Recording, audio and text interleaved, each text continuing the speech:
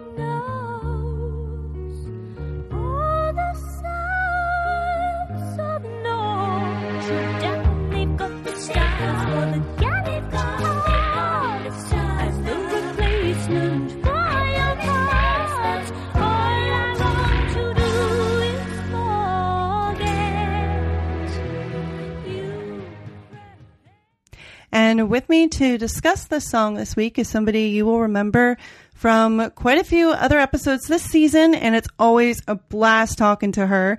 She was with me for the Lionheart album introduction episode, the Wow, Wow, Wow, Unbelievable episode, Full House, and Cash Cut from Baghdad. And now from Brooklyn, New York, we get to talk with Zoe P. all about the last song from the album portion of this season, Hammer Horror. When she and I started talking about Kate back in October, she said this was one of her absolute favorite songs. So I went, okay, I'm putting you down for this one. And so here she is. Here's Zoe P.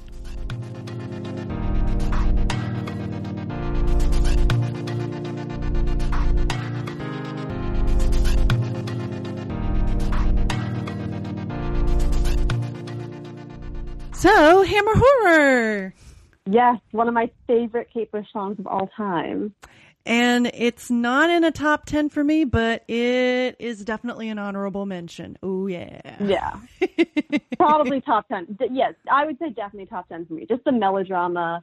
I like my music as over the top and melodramatic as possible. I'm not someone who likes like music that's like chill music, like background music. I need it to be like dramatic. And so this is perfect. This song is pure melodrama.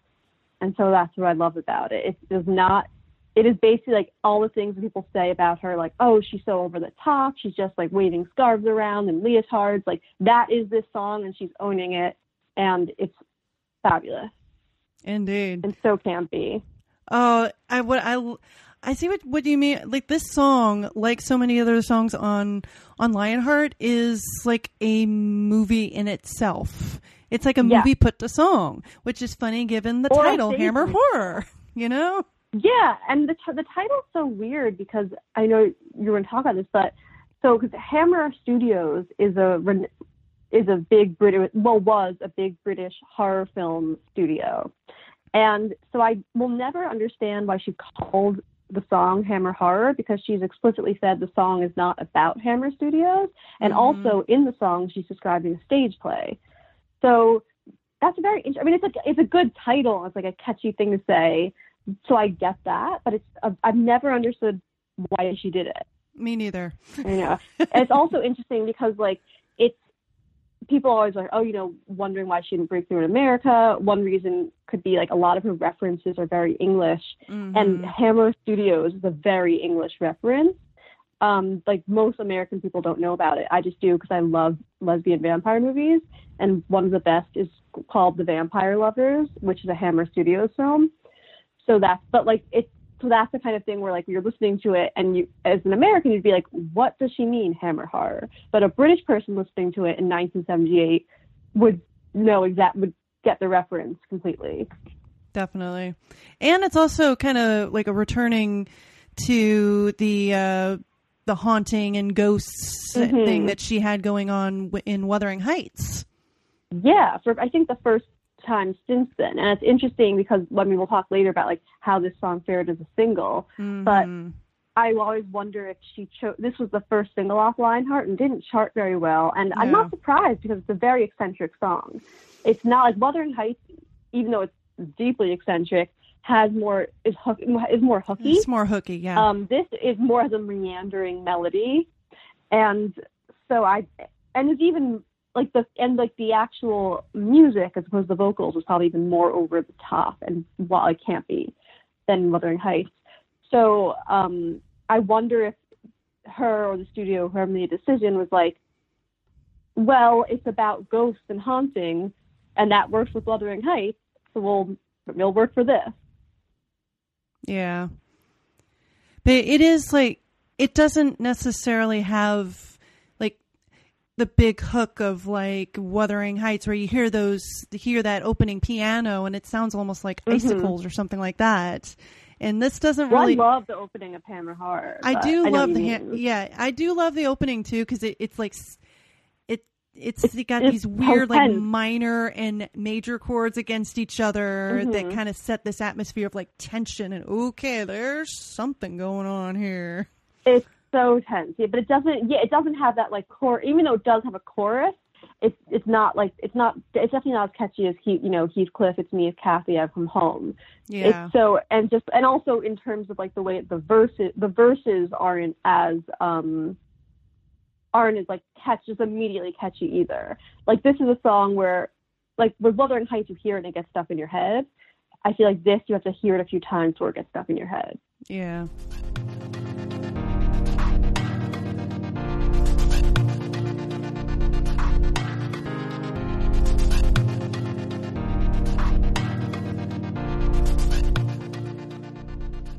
But it was released though as like we said, it was the lead single for Lionheart on October 27th, 1978. It was released and only got to number 44. All good things are born in October. And, only reached number 44 in the UK, but it went to number 10 in Ireland, number 17 in Australia, which explains why she did that countdown show with Leif Garrett. Yeah. That we'll talk about later because oh my gosh, it's so funny. Oh my god. Number 25 in the Netherlands, number 21 in New Zealand, number 35 in Spain, and that's about the only places where the song even charted. It didn't even chart in the U.S. Well, good for Ireland. For Ireland. So it was a top 10 hit in Ireland. The Irish loved it, but the UK not so much. I mean, I think it's so wild. I mean, Wuthering Heights is also so wild and over the top. But this is almost. Well, I remember the first time ever I played it for my mom once. I showed a video and she said, "This is basically opera, isn't it?" Yeah. So maybe it's something like that. I don't know, but I think that like if she had released "Wow" as the first single, like that probably would have been more successful. It's also interesting because most people never release the final song in an album as a first single. So that's an interesting choice too. Yeah, that is true. A lot of people don't. Because people go, oh, we want to hear the lead single, and so we're going to put it up front so that, hey, you'll have a reason to buy the album. Hey. Yeah, well, she learned her lesson. Well, oh no. Well, actually, she learned her lesson with her next album with the Babushka, but actually, the lead single off of her third album, Never Forever, was Breathing, which is the last track on that album. That is so true. Babushka, the first track on that album, then was the second single and was an enormous hit. So, yeah, that's a good point. Oh, This Woman's Work was the last track on The Sensual World, and that was released as a single. I think the title track was released as the first single. Oh, yeah. Oh, yeah, you're right. Yeah. Then Rubber Band Girl was the lead single from, The Red Shoes. Sorry, last when you said that title, because I have feelings on that song. Oh, So anyway, back to Hammer Horror. So yeah, it was. Oh, and then also it's worth noting that the song was written when she was a teenager. So this is one of those Beef with Kathy demos. Mm-hmm. And I know we can talk about later the differences between the full recorded version and the demo version, of course. Mm-hmm. So, yeah, this was one of those written when she was a teenager. They went, hey, we need new songs, and hey, let's go use this one. Hey. Well, I mean, she had written over 100 by the time that she was signed at age 16, so she had a full backlog. Although she still should have used something else instead of In the Warm Room, so I'm still bitter about that. And Room for the Life and Kick Inside. So, and, yep, and we've talked about that. I agree with you. Yeah.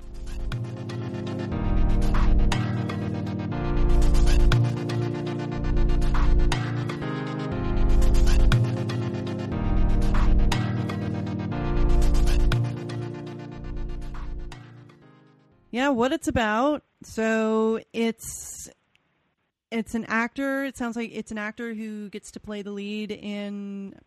Sounds like The Hunchback of Notre Dame because she makes little puns with Hunchback. And after the original actor, a friend dies in an accident on the film set, and the narrator is guilt-ridden by his friend's death, and he's haunted by the ghost of the jealous original actor. Ooh. Oh, film set. I thought for some reason it was meant to be a theatrical production. I'm not sure because when I look at the lyrics, I interpret it as like as a film set. Oh, interesting. But that would make Hammer Horror make more. Like, that would make the connection to Hammer Studios more direct. Yeah. But when I read the lyrics, I think of it as theater. It's like, I don't know, for some reason, because there's something about waiting in the there's some, I think something about waiting in the wings. I don't know. Let's see. You stood in the bell tower, but now you're gone. So who knows all the sights of Notre Dame? They've got the stars for the gallant hearts. I'm the replacement for your part, but all I want to do is forget you, friend. I assumed that it was probably like a film because of the Hammer Horror reference, but yeah, but I could be wrong. That would make more sense then. Yeah, I mean that would make more sense then. And they've done many film adaptations of The Hunchback of Notre Dame. Yeah, I think Hammer has. Hammer's known for their Dracula interpretations and their vampire movies. Mm-hmm. Like they did all the Christopher Lee Dracula movies. Mm-hmm. Yeah, narrator. Yeah, it says you wrote that the song was inspired by seeing James Cagney playing the part of Lon Chaney playing the Hunchback. He was an actor in an actor, rather like Chinese boxes, and that's what I was trying to create. So that's something that was part of her inspiration too. So that's interesting. Yeah, the song is not about, as many think, Hammer Horror films. It's about an actor and his friend. Mm-hmm. His friend is playing the lead in a production of The Hunchback of Notre Dame, a part he's been reading all his life, waiting for the chance to play it. He's finally got the big break he always wanted, and he's the star. After many rehearsals, he dies accidentally, and the friend is asked to take the role over, which, because his own career is at stake, he does. The dead man comes back to haunt him because he doesn't want him to have the part, believing he's taken away the only chance he ever wanted in life. And the actor is saying, leave me alone because it wasn't my fault. I have to take this part, but I'm wondering if it's the right thing to do because the ghost is not going to leave me alone. It is really freaking me out. Every time I look around a corner, he's there. He never disappears. And, the song was inspired by seeing James Cagney playing the part of Lon Chaney playing the Hunchback. He was an actor and an actor, like you were saying. That's what he was trying to create. And that's from the Kate Bush Club newsletter number 3 from, of course, GAFA.org, because they have all sorts of stuff. And that's such a complex narrative because the kind of thing where when you hear the song, as I said earlier, it sounds kind of like pure vocal gymnastics and operatic. Mm-hmm. So it's really hard to actually know what she's, and this is for a lot of her early work, a lot of times it's hard to know what she's actually saying. And there could be a whole other podcast on misheard Kate Bush lyrics. Mm-hmm.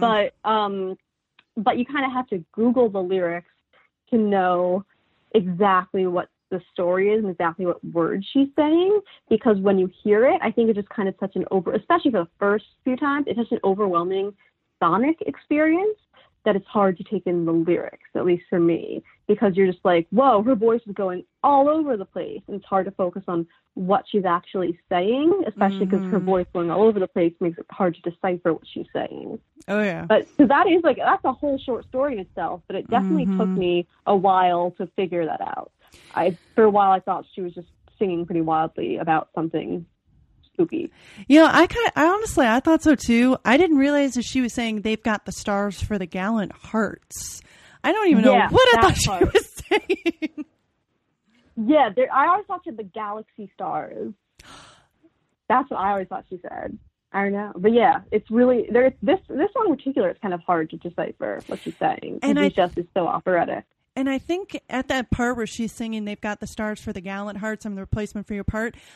I know that there's another vocal part under there, and I was listening to it again today to try and decipher what the hell she was saying, and I'm just like, okay, I'm just going to kind of give up and just, this is just pretty little sounds. Oh, you mean like the background? You mean like the backing vocal? Mm-hmm. Yeah, well, she does that thing in the backing vocal that she does a lot, where the backing vocal is just making like chirping noises, basically. Yeah. So that makes it extra hard to figure out what she's saying in the lead vocal, because you're kind of distracted by the backing vocal. But I love that. I love that she's just piling everything on, and that's what so many people hate about her early work in Lionheart.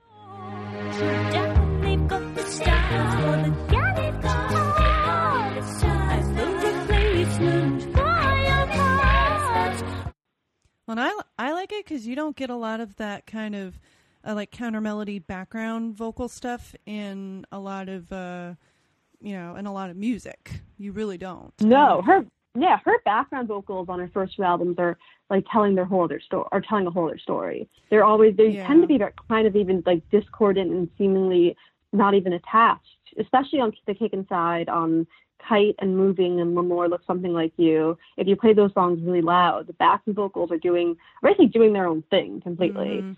I mean, the only other singer, random other noises. And the only other singer I know of who really does that kind of stuff is one of my favorites, Charlotte Martin, who is also very influenced by Kate Bush. That she does in her songs, she often has like a completely different melody underneath the lead vocal, and with her, you have trouble understanding what she's saying too. But I think it's fascinating because it shows how Kate Bush, for her, the voice is an instrument. As opposed to with most singers, it's just what they're using to express their words. For her, it's this part. It's part of what she uses to create the sonic landscape.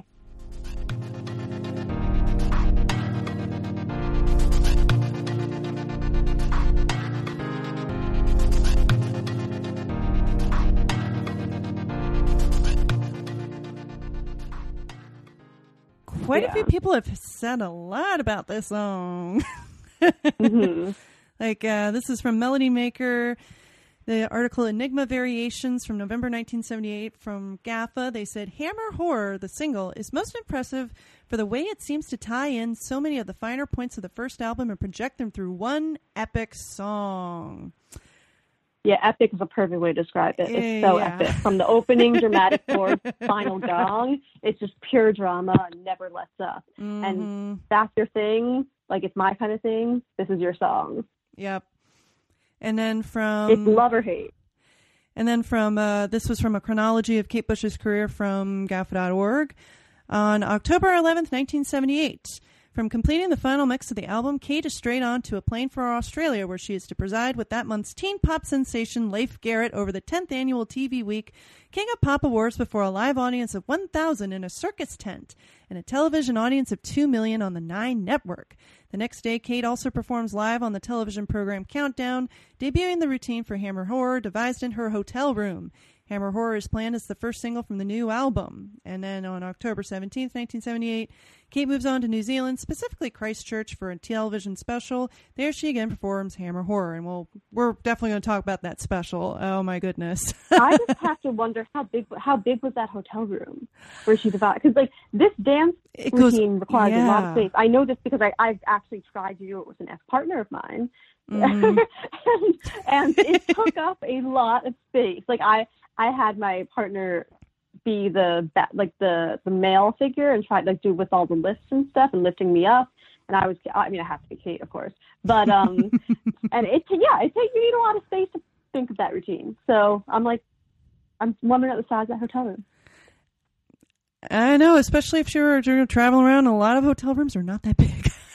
Yeah, seriously.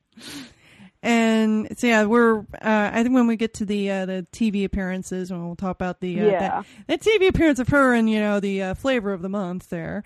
John Peel. Have this other review. Yeah. So John Peel said, "Quote: I didn't like the album at all, and I'm not too enthused with this either." He said that on Radio One's round table. Yeah, it's not for you, dude. It's not for you. Paul Gambaccini says, it doesn't grab me immediately as the man with the child in his eyes.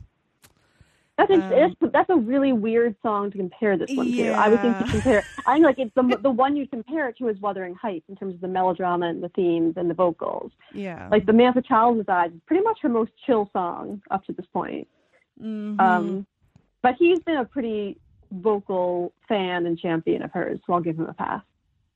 Record Mirror's Ronnie Gurr, he said, quote, Kate keeps up the formula and doesn't upset the fans, ... Sounds like Joni Mitchell popping tabs with the LSO formula song. What? This is just like, that's just every male music critic, like, not allowing any female artists to, like, be themselves. Like, you have to throw a Joni Mitchell comparison. This sounds nothing like Joni Mitchell. No. It does sound like someone popping tabs with the LSO. But not Joni Mitchell. Orchestra. But not Joni Mitchell. It just shows the laziness of this male-dominated music critic world. Yeah, to just be like, yes, well, who can we think of? Joni Mitchell. Throw that comparison in. They're like, oh, Joni Mitchell, she's this other singer who sings kind of high. Kate Bush sings high. Mm-hmm. Hey, they're the same, man. No, not really. Exactly. No. They're both artsy. Haha. Yeah. In NME, Tony Parsons, he wrote, quote, ominous post-ELO orchestration with the unrequited lust of a broken affair viewed as living dead love bites back in a classic 50s British celluloid, a real nail-biter, hypnotic, and disconcerting. Broken affair? Love affair? What? No. Well, that might be, like, as we were saying, he probably maybe had no clue what she was saying, but he just kind of, like, took the tidbits of lyrics that he could find. But also back then when you had albums, you had like the sleeves with the lyrics, so you know. But yes, interesting in the review you mentioned earlier about Kate keeps up the formula and doesn't upset the fans, because I think Hammer Horror has a melodrama and tension that I don't think any of the songs from the King Side did. Like, it comes the closest to Wuthering Heights, but it's still tenser because the narrator of Wuthering Heights is the ghost haunting someone, and here it's this person being haunted. So there's the paranoia and fear, which really comes across in the musical arrangement and her vocal style. So I get what he means in the formula in terms of like a offbeat short story type song, but I think that this is very different. Like, this would feel very out of place if I heard it on the Kick Inside. Mm-hmm. It's got a real lush, it's got a real lush quality to it that definitely fits in better with the Lionheart songs. Because I don't know, to me, listening to all of Lionheart, including this song, I feel like there's, I don't want to say there's really more strings in there. It's just, there's like this more like, if the backgrounds feel richer to me. Yeah, I agree. They probably have a bigger budget also. Yeah, and even though, at the time, she really wanted to, I think the impression I get from reading like the story behind this album and including this song is that she wanted to use her own band for the songs, but the producer, Andrew Powell, was like, no, I need to use my guys because they know what they're doing. And she, I think, was really frustrated that, hey, wait a minute, I want to do a little more my own thing. And, well, all I can really do is go, hey, Andrew Powell, I'm kind of thinking I want to do this kind of stuff. Can we kind of think about doing this, And she was dating her bass player. She's like, I want to be my boyfriend in the studio. Come on. Yeah. In fact, I actually found this really cool quote. I went through the digital version of Under the Ivy, which I bought a couple months ago when I started this project because it would just be so much easier to search for quotes. That she actually did a demo of this with the guys from the KT Bush Band, and they quote, when they recorded the demo for Hammer Horror at the farm, Bush insisted that she needed to be genuinely frightened in order to get into the role. Patty had the idea of blacking out the studio. Acting. Yep, and having all these strange things going on outside, says Brian Bath. She started singing and Patty threw some matches past the windows, and we made some ghost noises, and she went, ah! She actually lost her voice. She couldn't sing anymore. She came back a couple of days later to sing it again, unquote. By now, her band understood and indeed were rather devoted to her eccentricities. She'd always have a very descriptive or illustrative version of how a song should be, says Bath. She'd say, I want it to be mysterious sounding or something like that, unquote. Pretending to be a ghoul in a blacked-out studio was not, it's safe to say, the way that Andrew Powell preferred to work. However, to his credit, he listened to her ideas and agreed to at least give them a try, but he had little real enthusiasm for the idea of using her group. Quote, Cave really wanted her band very strongly, and I thought the easiest way to resolve something is to try both sides, which is basically what happened, he says. And that's from Under the Ivy. Yeah. So, yeah, it's interesting because that shows why she then went on to produce her own work moving forward. Because she had, and this is, I've heard this about people working the Kick Inside too, saying that she basically came in with like everything about her songs plans and everything in mind about how she wanted them to be. So it's like, then she's like, well, then I'm going to do it myself.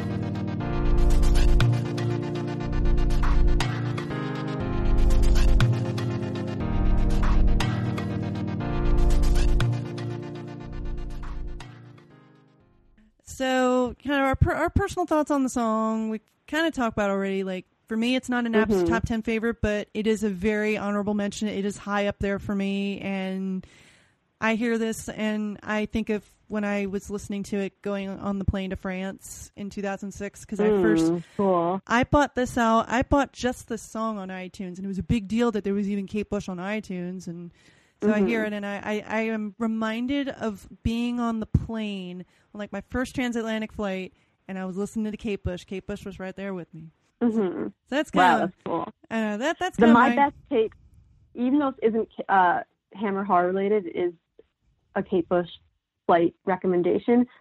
Listen to Hello Earth when you're landing. Just saying, it's magical. Oh, I need to do that. It's corny. It's so literal, but that was a very amazing. That was a very amazing Kate Bush flying experience for me. I'm definitely going to do that next time. Yeah. But that's cool you have that association with the song going to France, for sure. And just the whole of Lionheart, like the whole of Lionheart, like I bought it when it was one of the first things I bought when I got to France. I went to the Fnac and I got this and Never Forever. And I listened to those albums, like sitting on my bed, looking out the window and at the town and the winter sky changing, and I hear Lionheart and I'm like back to being 21, sitting in France, like listening to this on my CD player, and yeah. Wasn't it recorded in France? And yeah, funny enough, yeah, this was recorded in actually in the south of France, even though I was in Tours, which is in like kind of the middle-ish, not quite middle-ish part of France. It's the part of France where you see a lot of castles. It's known for their castles. Ooh, nice. I know, so very Kate Bushish. Indeed, it was. I got to be around I got to go in all sorts of castles, and I would always think like, ooh, all the people that have lived here, and ooh, ghosts. So that's my personal connection kind of to Hammer Horror, is that I'm reminded of being in France, and that's part of why I love it, because it was a really cool time for me, and I got to buy physical Kate Bush albums because I couldn't find them in the U.S. That is this country. Anyways, yeah, but no, like I said, I connect to it really personally just because it really speaks to the drama queen in me, and it speaks to like why this album means a lot to me. It's just so over the top and queer friendly, and for me the personal association is that I heard it while watching the music video. So I can't unlink the two, really. And I wonder if my experience of it would be different if I just had heard the song without seeing the music video first. Because, like, when I hear it, I watch the video in my head. Because the video, which we'll talk about later, is so wild and so memorable, and also completely owns my heart because it is the campiest, most ridiculous, best thing ever. And, like, my entire visual aesthetic is that video. But I always wonder, so I have a very deep connection to it because I also have such a deep connection to the video. But I wonder if how I'd feel about it had I would still love it, but I'm kind of bummed out that I didn't just hear it on its own first and get to appreciate it as a song first. Yeah, for me, when I first heard it, it was not like much I'd ever heard before. And I honestly, I don't know why I just bought that one song instead of the full album. I think because at that point I I was of the mindset that, on iTunes, I can just cherry pick whatever songs I want. And, this song sounds really cool. I'll just get this one to try it. I think because, I know why I didn't get the whole album. It's because I had heard so many disparaging remarks about the album that I went, I'm not sure if I'm going to like this. I'll just get the one song. And then I ended up loving it. I think it was one of my most played songs at one point in one of my old iTunes libraries. It's in my top 25 most played. I've listened to it so much. And for me, I watched the video much later. I think I didn't watch the video until oh my God. Maybe or YouTube or something. I can't remember how I first saw it. But yeah, for me hearing, I had the opposite experience of you. I was just going off the song alone, and I was like, whoa, this is not like anything I've ever heard before. Whoa, this is cool. There's really very few songs in the world that they're like this. I mean, I can't imagine. So many finally saw the video where you're just like, what is this? Oh my God. Mm-hmm. Yeah, because that video is, oh, wow. I can't wait till we get to talk about the video later on, because, wow. And not wow, wrong song, but it is wow. Unbelievable. Yeah. And definitely, it is a great ending to the album. It's interesting you say that. It's interesting because to me, it's so climactic. It's almost unusual. It is a perfect ending because it ends with the gong, which closes out the album. But at the same time, I feel like the majority of albums I hear, including some of hers, you'll have the second to last song is the climax, and then the last one kind of brings it down. For example, on Hounds of Love, Hello Earth is such a climax, and then The Morning Fog is the catharsis. Mm-hmm. So it's interesting how she ends it on pretty much the most tense and dramatic note possible. So it is the climax, then you end on that climax. And so for me, and also because it's a short album in general, it ends, I'm like, that's it? Can I have some more? Mm-hmm. But I do like the ending with the gong. It feels like, okay, boom, we've come to the end. Boom. Yeah, I feel like it's the kind of thing where you're listening to it in the dark, or you're listening to it in general, and it ends, you just kind of have to sit for a few minutes in silence and absorb what you just heard.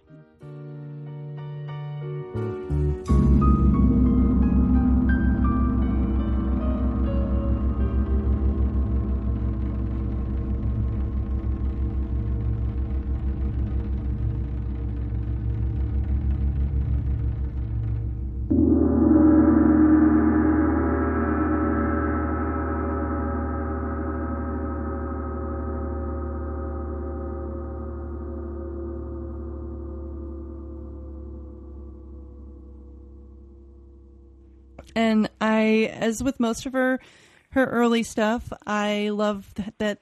I love how theatrical the vocal melody is. It swoops up and down with the emotions of the singer. It's also in one of my favorite keys, G flat major or F sharp major. I love that. I love that key. Uses all the black keys on the keyboard. It's awesome. And it also continues her penchant for writing about rather dark themes. Yeah.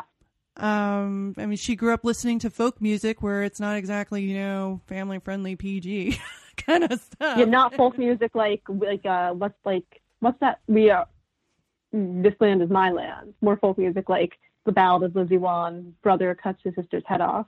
Mm-hmm. That light, definitely nice, light, family friendly entertainment.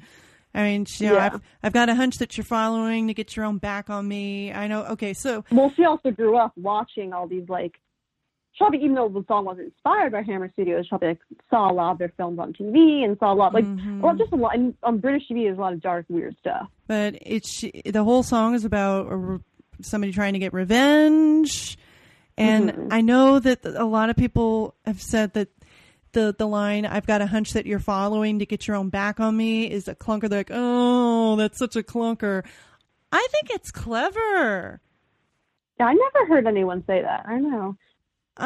Mostly from Under the Ivy, he mentioned. Oh, okay. He calls it kind of a bad pun, and I'm like, I like it though. Yeah, I think it's good. He also doesn't like, but he also, no offense to Graham Thompson, he also doesn't like the Christmas special, which is the best thing of all time. So I don't agree, we don't have to agree with everything he says. Indeed. And that's okay. No, we don't have to agree all the time. And that's okay. Mm-hmm. I know I think it's kind of catchy. Definitely not catchy in the way that, say, Wuthering Heights is, but mm-hmm. I mean, or even Wow. Yeah, it's not quite catchy like those two songs, but I like it. It was enough to hook me into the album and go, hey, let me explore more of this stuff here. Yeah, I mean, it's my favorite on the album, one of my favorites, apparently top 10 ever, but it's not something where if I hadn't known that it was a single, I would not have expected it to have been a single because it's just so out there. Yeah. I don't even know. I can't think of what other songs from Lionheart could have even been a first single except maybe Wow. Yeah, or like Symphony in Blue, although that's more in terms of the melody, it's more conventional. Mm-hmm. I think they just, maybe I don't know, either her or her studio bosses just maybe were like, well, Ghost, melodrama, worked the first time, gonna do it again. Yeah. But, yeah, I think actually with Lionheart, it's one of those albums listened to where none of them are really an obvious single at all. I mean, like, Don't Push Your Foot on the Heartbreak is like, might be because it's poppy, but like it also just is a weaker song on the album, so it wouldn't be a good idea to put as a single. Yeah, and that one doesn't really stick out to me as much. Don't Push Your Foot on the Heartbreak. It's kind of like this album's James and the Cold Gun, where they're like, okay, we need a rock song in here. Mm-hmm. Which is funny because they pushed that as the first single for James and the Cold Gun is the first single for Kick Inside. So yeah, we'll never know whether that choice to make this the single is her or the studios, but either way, it's a phenomenal song that, as you said, just doesn't really sound like any other song out there. No. Yeah, that's why when people like compare, like, I mean, Lord's last album was called Melodrama, but I'm like, when people compare them, like, you think that's melodrama? Take a listen to this. Indeed.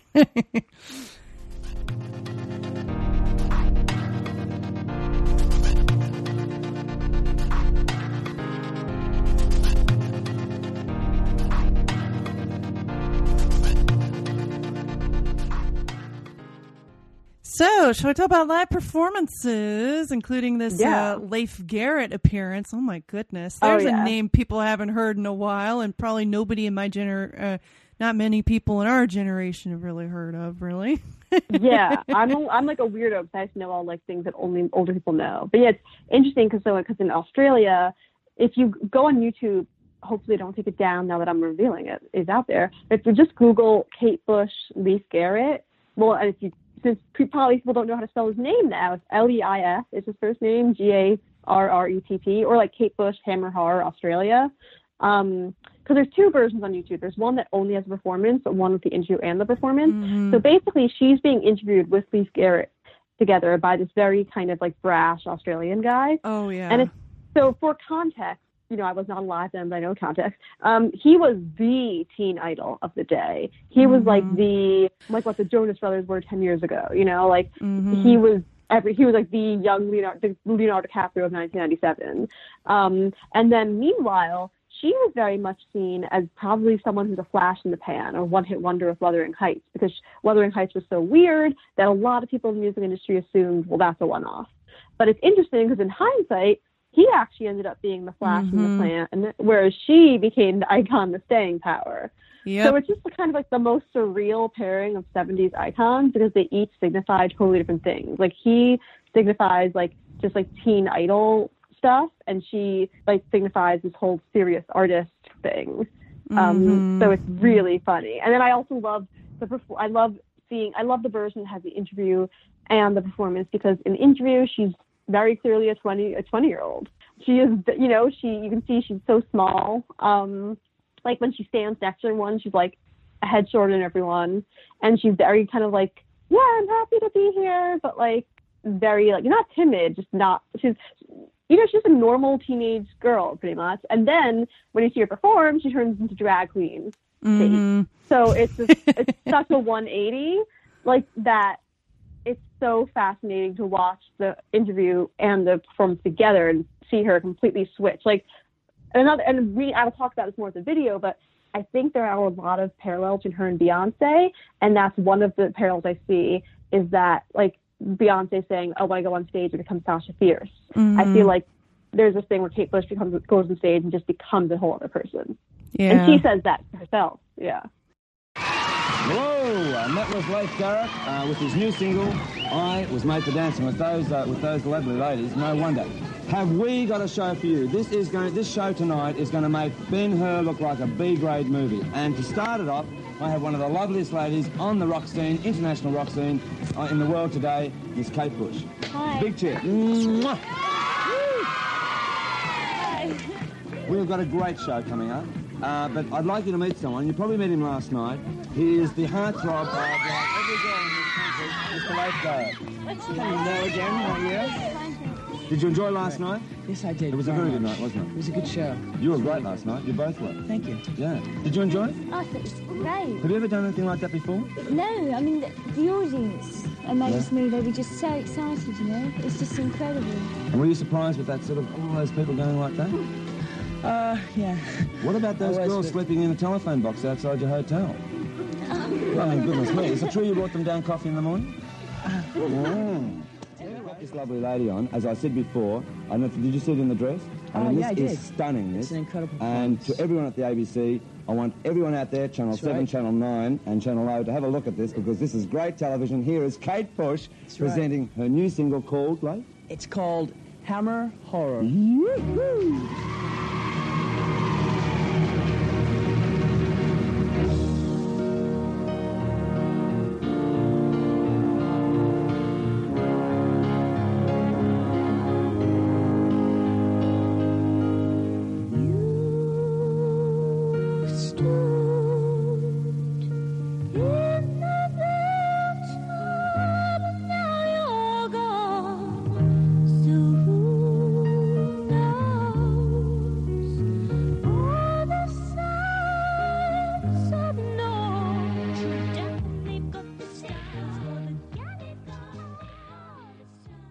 And also, it's interesting, like, listening to the interview between this brash Australian host and Kate Bush. He reminds me in a way of Ryan Seacrest, I think, because he has this whole demeanor like, oh, yeah, this show is all about me, and you just happen to be a slight hanger-on. Because he does most of the talking, whereas Kate's just kind of like sitting like, just sitting there chilling off to the side. Yeah. Looking like, okay, am I going to get to talk then, sometime soon? And then they're all like, and Lee Garrett is here. Woo! Mm-hmm. But yeah, that didn't age well, so. And you can almost see why Kate really doesn't do interviews, because, I mean, most of the time in these early interviews, most of the time I see an interview, the interviewer is like, oh, it's all about me. And yeah.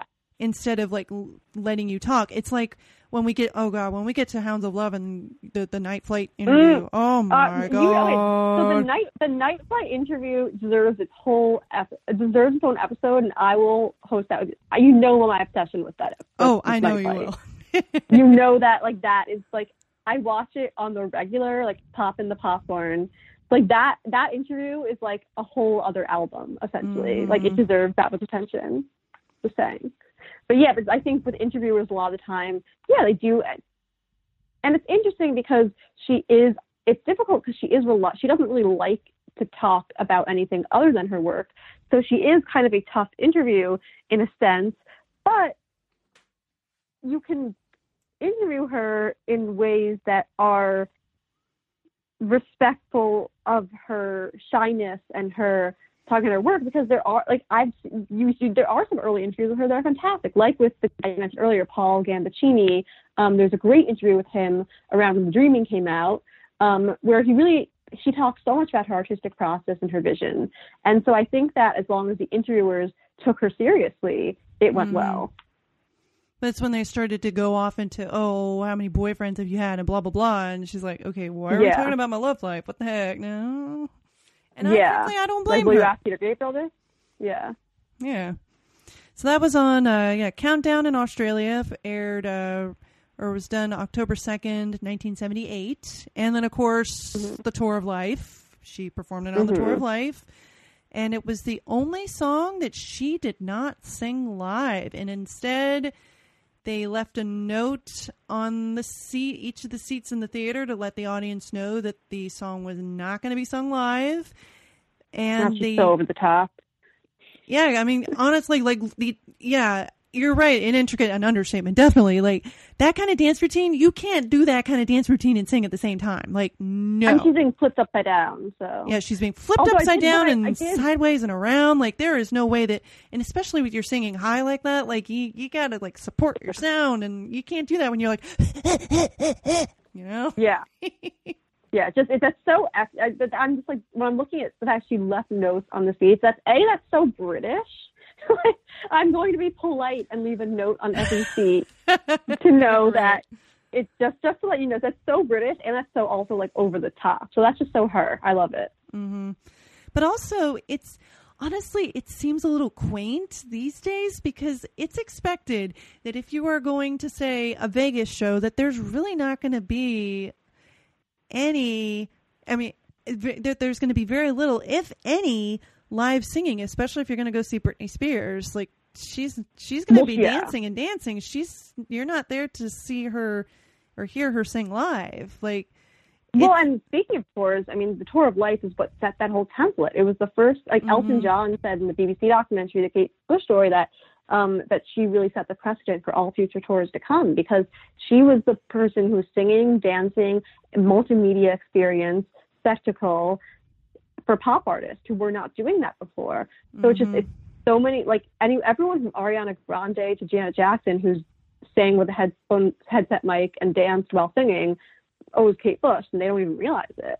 Oh yeah. But it's funny. Yeah, it's so interesting. Like, anytime someone is performing on stage and singing and doing a choreographed routine with mic, Kate Bush actually was the first person to do that.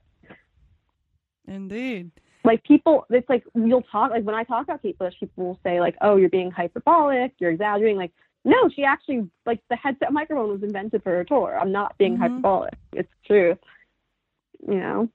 And in fact, like, she had the band on, obviously the band was on stage playing, actually, no, for this song, the vocals were redone.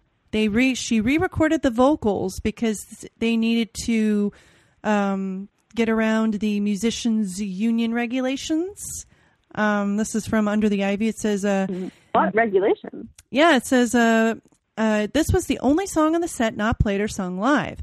Instead, Bush and Van Last, I hope I pronounced his name right. Van Last is the name of the man who danced with her and also was the choreographer for the tour. Yeah, Anthony Van Last. They danced to a newly recorded version of the track. This was deemed necessary to circumnavigate musicians' union regulations and also to give the audience something with at least a whiff of live ambience in order to allow her to perform a routine of which she was very proud. Clad in black, the hooded Van Last slept out to shadow Bush on the choruses, a stark embodiment of both sexual need and a guilty conscience. Very physical, very powerful, very flowers, from Under the Ivy. Sexual need, okay. I know where that's coming from, but male writer is going to male writer. I've always thought of it as a guilty conscience, but... It is. Yeah, because he's like... Again, Under the Ivy is still written by a man, so, you know. Yep. Just saying. So, the dancer she danced with was the guy who actually helped to choreograph her entire tour. And, in fact, he was a dancer who was hired by the Hammer Horror music video director to dance with her. And she got along so well with him that they ended up, she asked him to choreograph the entire tour. Yeah. Wow. And then he went on to become one of, like, the top British choreographers. He did, like, Cats and all these giant West End productions. So, but his career kind of started here, which is really interesting. Yeah, Van Last. And he's become, like, if you Google him, he's so well, like, renowned. Yeah, Van Last went on to work on a number of high-profile productions, including Chess, My Fair Lady, and ABBA's Mamma Mia movie, and is now a Knight of the Realm. At the time, rather more humbly, he was a member of the London Contemporary Dance Theatre, and when not touring, he would often teach evening classes at the school attached to the company. It was from these classes that he recruited Stuart Avon Arnold and Gary Hurst, two young black dancers who would become Bush's principal partners on stage, in videos and in studios over the next decade or more. There was perhaps a degree of gentle provocation in her decision to choose, at a time when racial divisions in the UK were still pronounced, to dance with two black men. Quote, she does think about cultures a lot. Black cultures, Irish culture, Aboriginal culture, says Avon Arnold. She's very aware of color and creed. Yeah, I've always thought she doesn't really get the credit. Like, people don't point out that it's kind of radical for this teenage. Also, things are very different in the UK, but in the US, if you're listening to this from the UK, in the US, there's this very loaded kind of dynamic about this idea of black men and white women, the myth of the predatory black man. And so for this tiny white girl to be dancing on stage with two black men is actually quite a radical statement. I mean, it would probably be more so in America based on our racial history. neuroses. Yeah, and even though England has that history as well, in America we're more hardcore about. There's more about the whole white woman, black man stigma. But it's interesting because they did become her principal partners. Throughout this, and then in her videos. Yep, and definitely on the Tour of Life, they were the ones dancing with her and Kite and Strange Phenomena and all those other songs where she had male dancers. They were her guys. Yeah, and it's great because this is for WoW, but I love how for WoW, when she performs it, she basically has these two guys shirtless underneath her, like she's commanding them, and she's 20 years. I'm just like, this 20-year-old has these men under her thumb. It's great. Oh yeah, very badass, man. Yeah.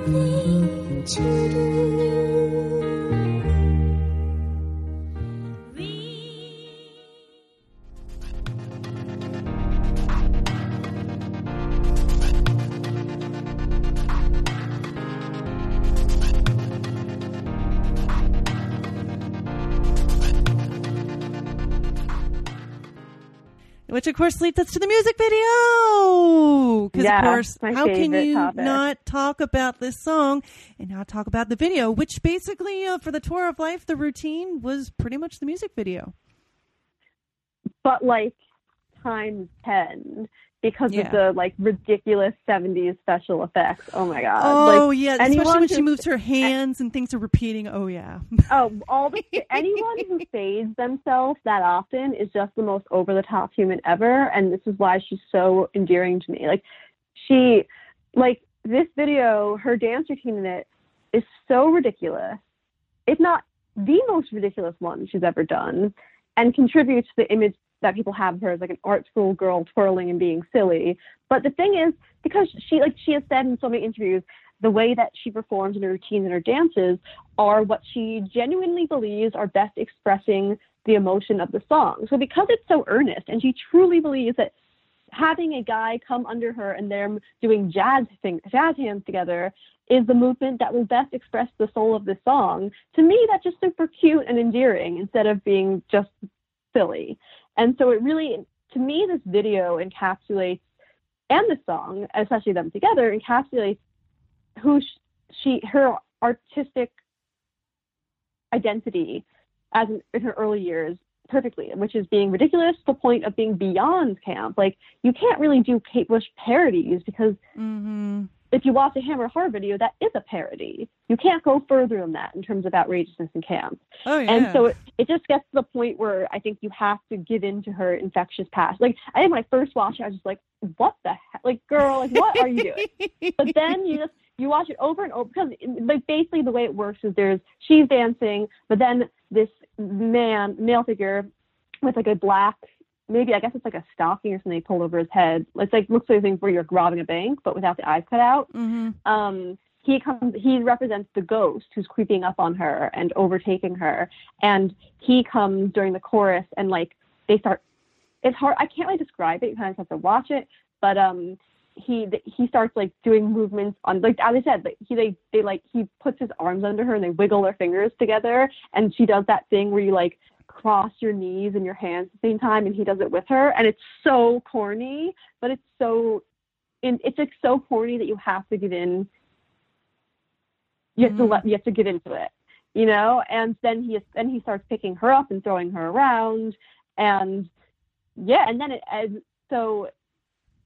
it's interesting at the very end of the video, he tilts her upside, after he's been swirling her around everywhere, he tilts her upside down and makes a gesture that he's choking her to death.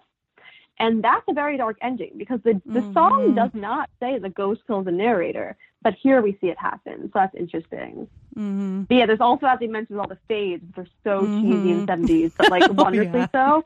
Like there's like, I think the main parts are, for example, like when she'll fling her hands around, you'll see like fades of the hands. And then also when she sits onto the chair, you see her body like multiplied as she goes into the chair. So it's just like, she's so over the top, but it's just, to me, completely endearing. And this video is like, I mean, if you like were to meet me in your life, you would understand. This video is basically my personal style and aesthetic. Like I love her look in this video. It's like she's wearing this long gothic black dress with like wild hair and very over the top makeup.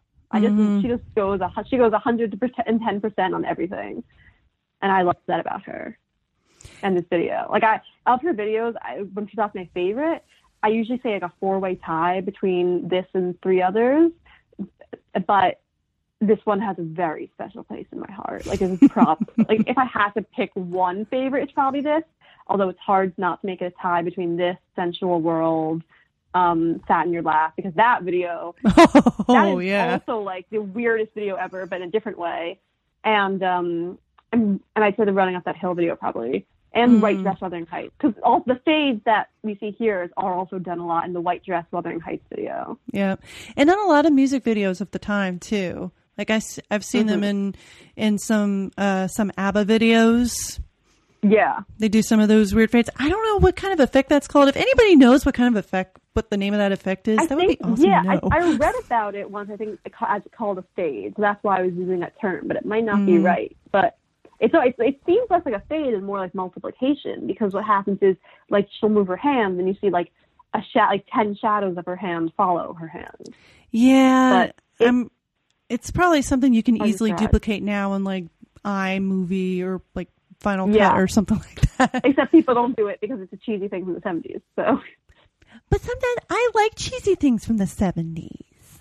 Me too. That's why I like this video. Indeed. But something else, you don't see it. Like I don't see it. You would never see it done in a music video today. It'll be that is ridiculous. Mm-hmm.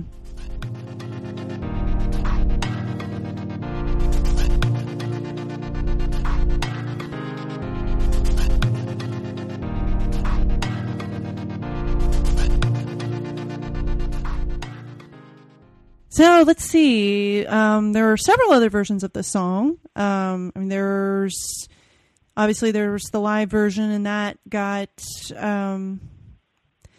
reproduced for Live at the Hammersmith. The official video was on the official release. It wasn't one of those bootleg ones. And what's interesting is they also used the music video for this as, if you haven't watched it and you're a Kate Bush fan, you must. If you look up Kate Bush Nationwide or just Kate Bush Tour of Life documentary on YouTube, they use the music video. It's a documentary about the making of Tour of Life, and they use the video to open the documentary, which is interesting. I wonder if they did that because of it being the lead single from the album. Yeah, figuring that that's what I presume. This is the song that people are going to know and all that. Mm-hmm. So there's the live version, the single version. The only difference is that it omits the sound of the gong at the end of the song. A gong at the end of the song. Here, a little rhyme there. Yeah. And then there's the demo version that she wrote when she was a teenager. And for that one has lots of little lyrical differences. Like in the first pre-chorus, instead of the part about they've got the stars for the gallant hearts, I'm the replacement for your part, they say, or she sings, you knew the girls and the times, you knew the rights and the rhymes, now they're trying to push me into your name. Like completely different there.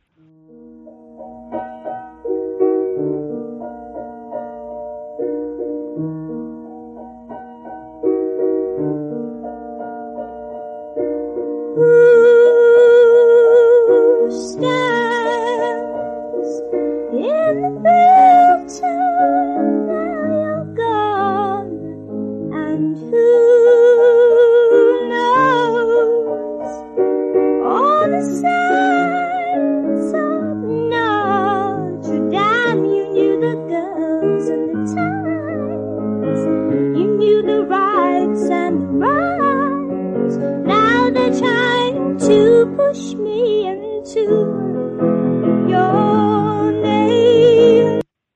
Yeah, like they're trying to make her, or actually, I think it's supposed to be a male character. This is another example of her taking on their persona. So they're like trying to make him subsumed into someone else's identity. Oh, I never even thought of that. Yeah. She said the first line of the song is "Who stands in the bell tower," rather than "You stood in the bell tower." In the chorus, she says, the first time in my life, the first break of my life where I've let him go. Hammer, hurrah, won't leave it alone. The first time in my life, the first break of my life where I've let him go. Ooh, hammer, hurrah, won't leave it alone. No, it's not the right thing to do. Let Buck go. I don't know. Yeah, because the first two lines make sense, but then now I'm like, okay. Yeah, like, oh, yeah. The last line of the chorus, instead of, I don't know, is this the right thing to do? She says, it's not the right thing to do. So it just goes right into that. So for the regular version, she's just like, he's a bit more ambiguous. Mm-hmm. And she makes more of a the question. The narrators want it more. And there's the verse about rehearsing in your things. I feel guilty. I feel guilty. That one, that doesn't exist. The bridge, instead of the I've got a hunch that you're following me to get your own back on me. Kate saying, you know my mind and my heart, so you should know I wouldn't take your part. Which I find interesting. Yeah, maybe the ghost is more malevolent because in the final, like, I can't tell which version the ghost is like crueler in, because in the demo it's like, well, you know my heart, you know I wouldn't do this, but you're haunting me anyway. That's not very nice. Yeah. But yeah, but I think it comes across because like the rehearsing in your things, I feel guilty. It comes across in both versions that the ghost is being a little unfair, because the narrator feels bad, but in the demo they seem to have a more personal connection of some kind. Who calls me from the other side of the street, and who taps me on the shoulder?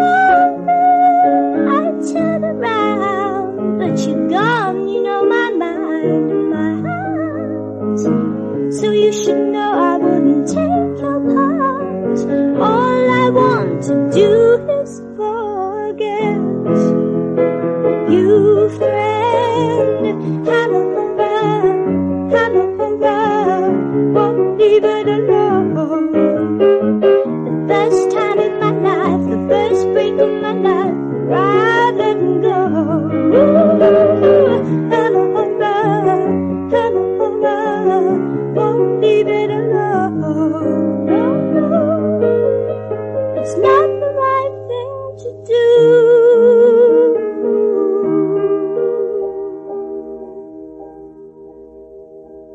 Just lots of like little changes, and I'm not sure which version I like more lyrically, because this one, you're right, like in the demo version, it feels more like you get more of a sense of a personal connection that the narrator has with the ghost. But I like the album version because it feels a little more ambiguous. Me too, and I love the rehearsing in your things, I feel guilty, like, stanza so much. Well, more the way she says it, or sings it, or really, like, wails it. Yeah. Rehearsing in your things, I feel guilty. No, it's like, rehearsing. It's like, all over the place.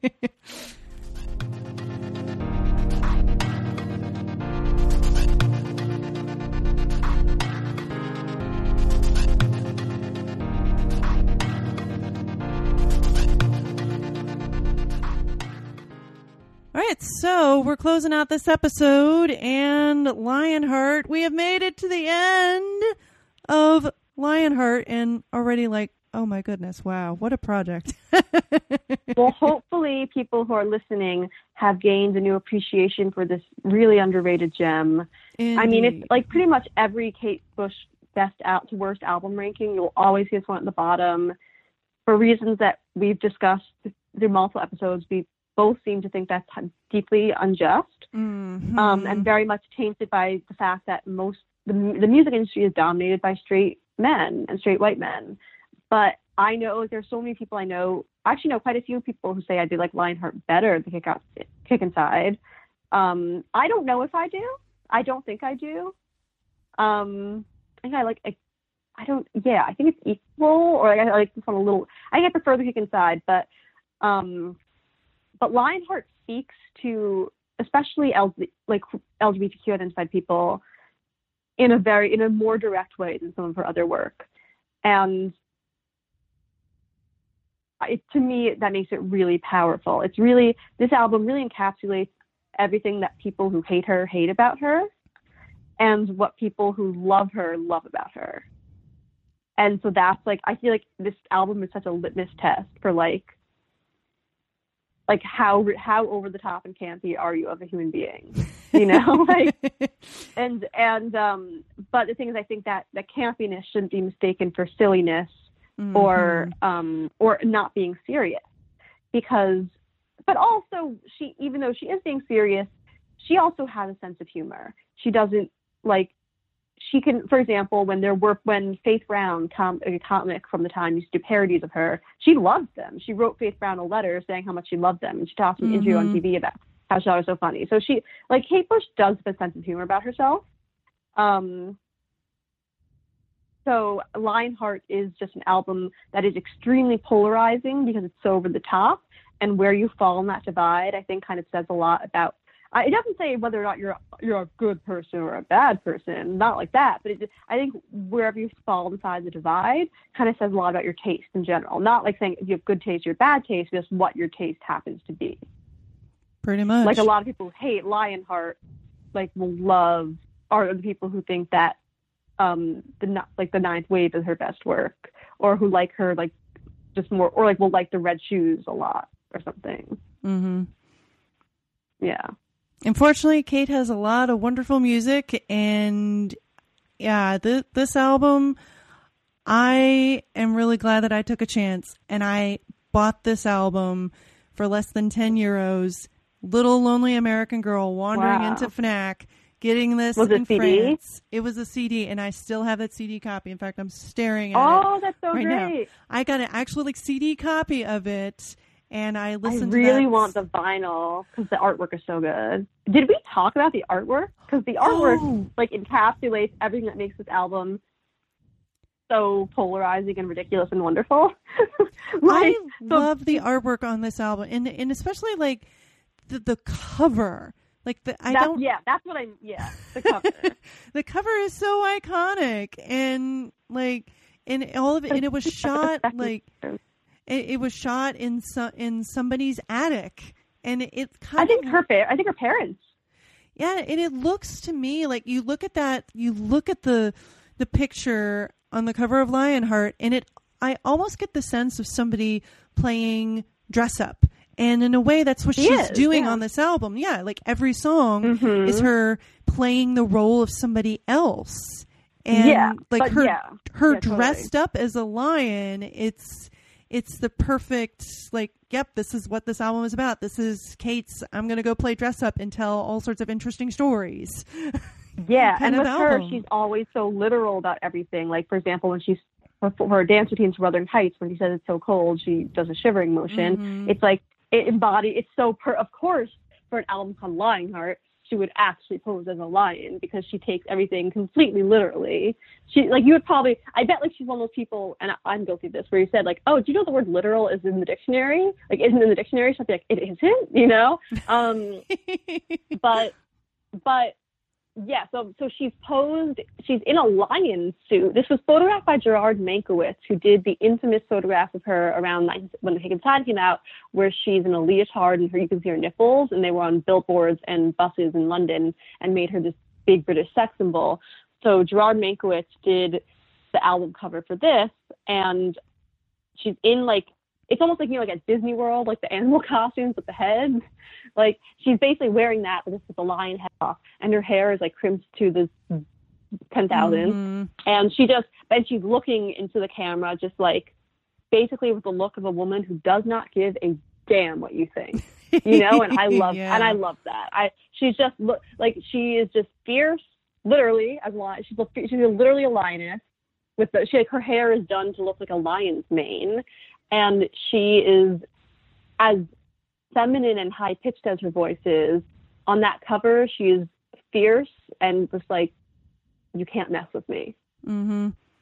And it's a cover that's kind of asked and made fun of, but again, it's one of those things where she does where it's so ridiculous that you're either going to just think, roll your eyes at it, or just be you know what, this is so ridiculous, I'm just going with the flow. One of her most famous quotes is, "It's not important to me that people understand me." So that kind of says it all. But yeah, I hope that everybody listening has definitely gained a deeper appreciation of this album. Talking to you and talking with other folks throughout this season, and it's plain to me that actually quite a few people really do appreciate this album and agree that it should be talked about more. Oh, definitely. Yeah, and I'll just say, anyone who ranks Kate Bush albums and puts this last when Director's Cut exists, yeah, I don't know. I just don't. You never understood Kate. You never even really tried.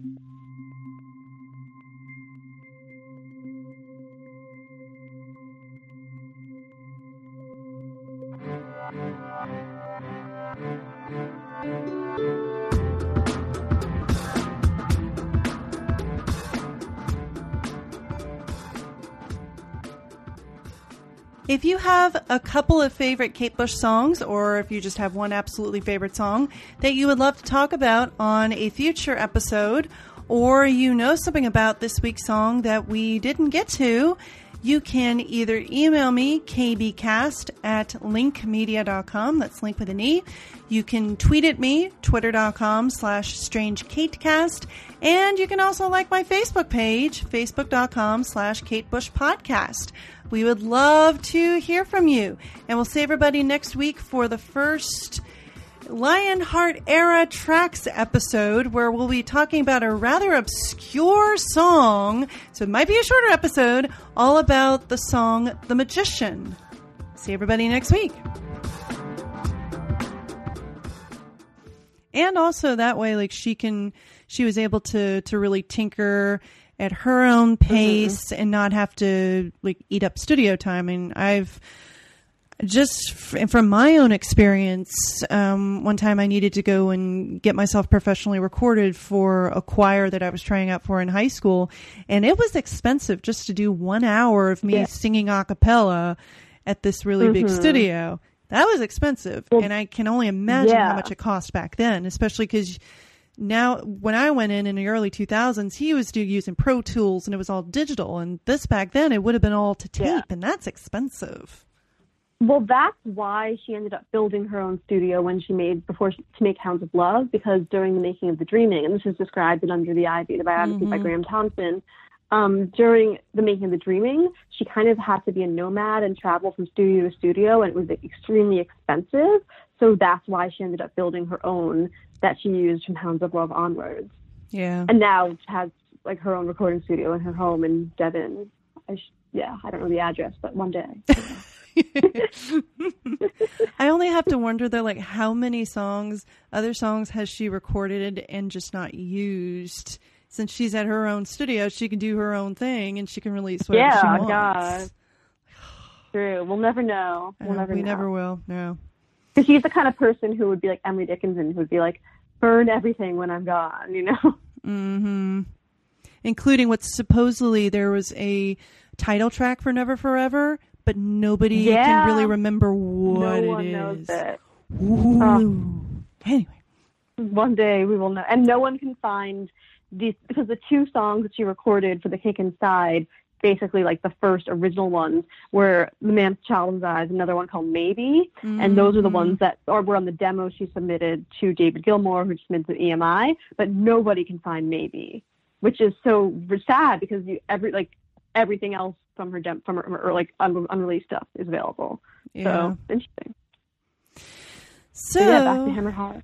It's as I would say with my French students, say, let's get back to our sheep, or we'll get back to our sheep. Yeah. It's NFL draft season, and that means it's time to start thinking about fantasy football. FantasyPoints.com features industry-leading experts and prognosticators using proprietary hand-charted data to help you score more fantasy points. FantasyPoints.com is the place to go for whatever kind of fantasy football you play. Whether you play fantasy football, daily fantasy sports, or do a little bit of everything, Fantasy Points has the meticulously researched content to guide you to victory. And why wait for the fall? Fantasy Points also covers the new spring football league, the UFL.